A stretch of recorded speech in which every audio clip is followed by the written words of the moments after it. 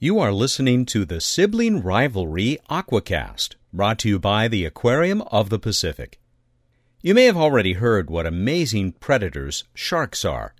But did you know that some sharks are predators even before they are born? Sharks can reproduce in a variety of ways, including laying external eggs, laying internal eggs, or giving live birth, similar to mammals. But the most fascinating story of shark reproduction happens in the sand tiger shark. The method is called intrauterine cannibalism and results in the live birth of 2 shark pups. Female sand tigers have 2 uteruses, and up to 23 eggs can be internally fertilized in each.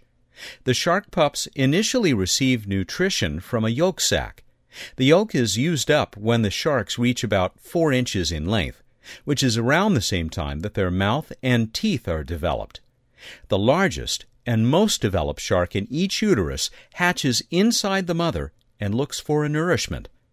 The embryonic sharks find this nourishment in the form of its brothers and sisters.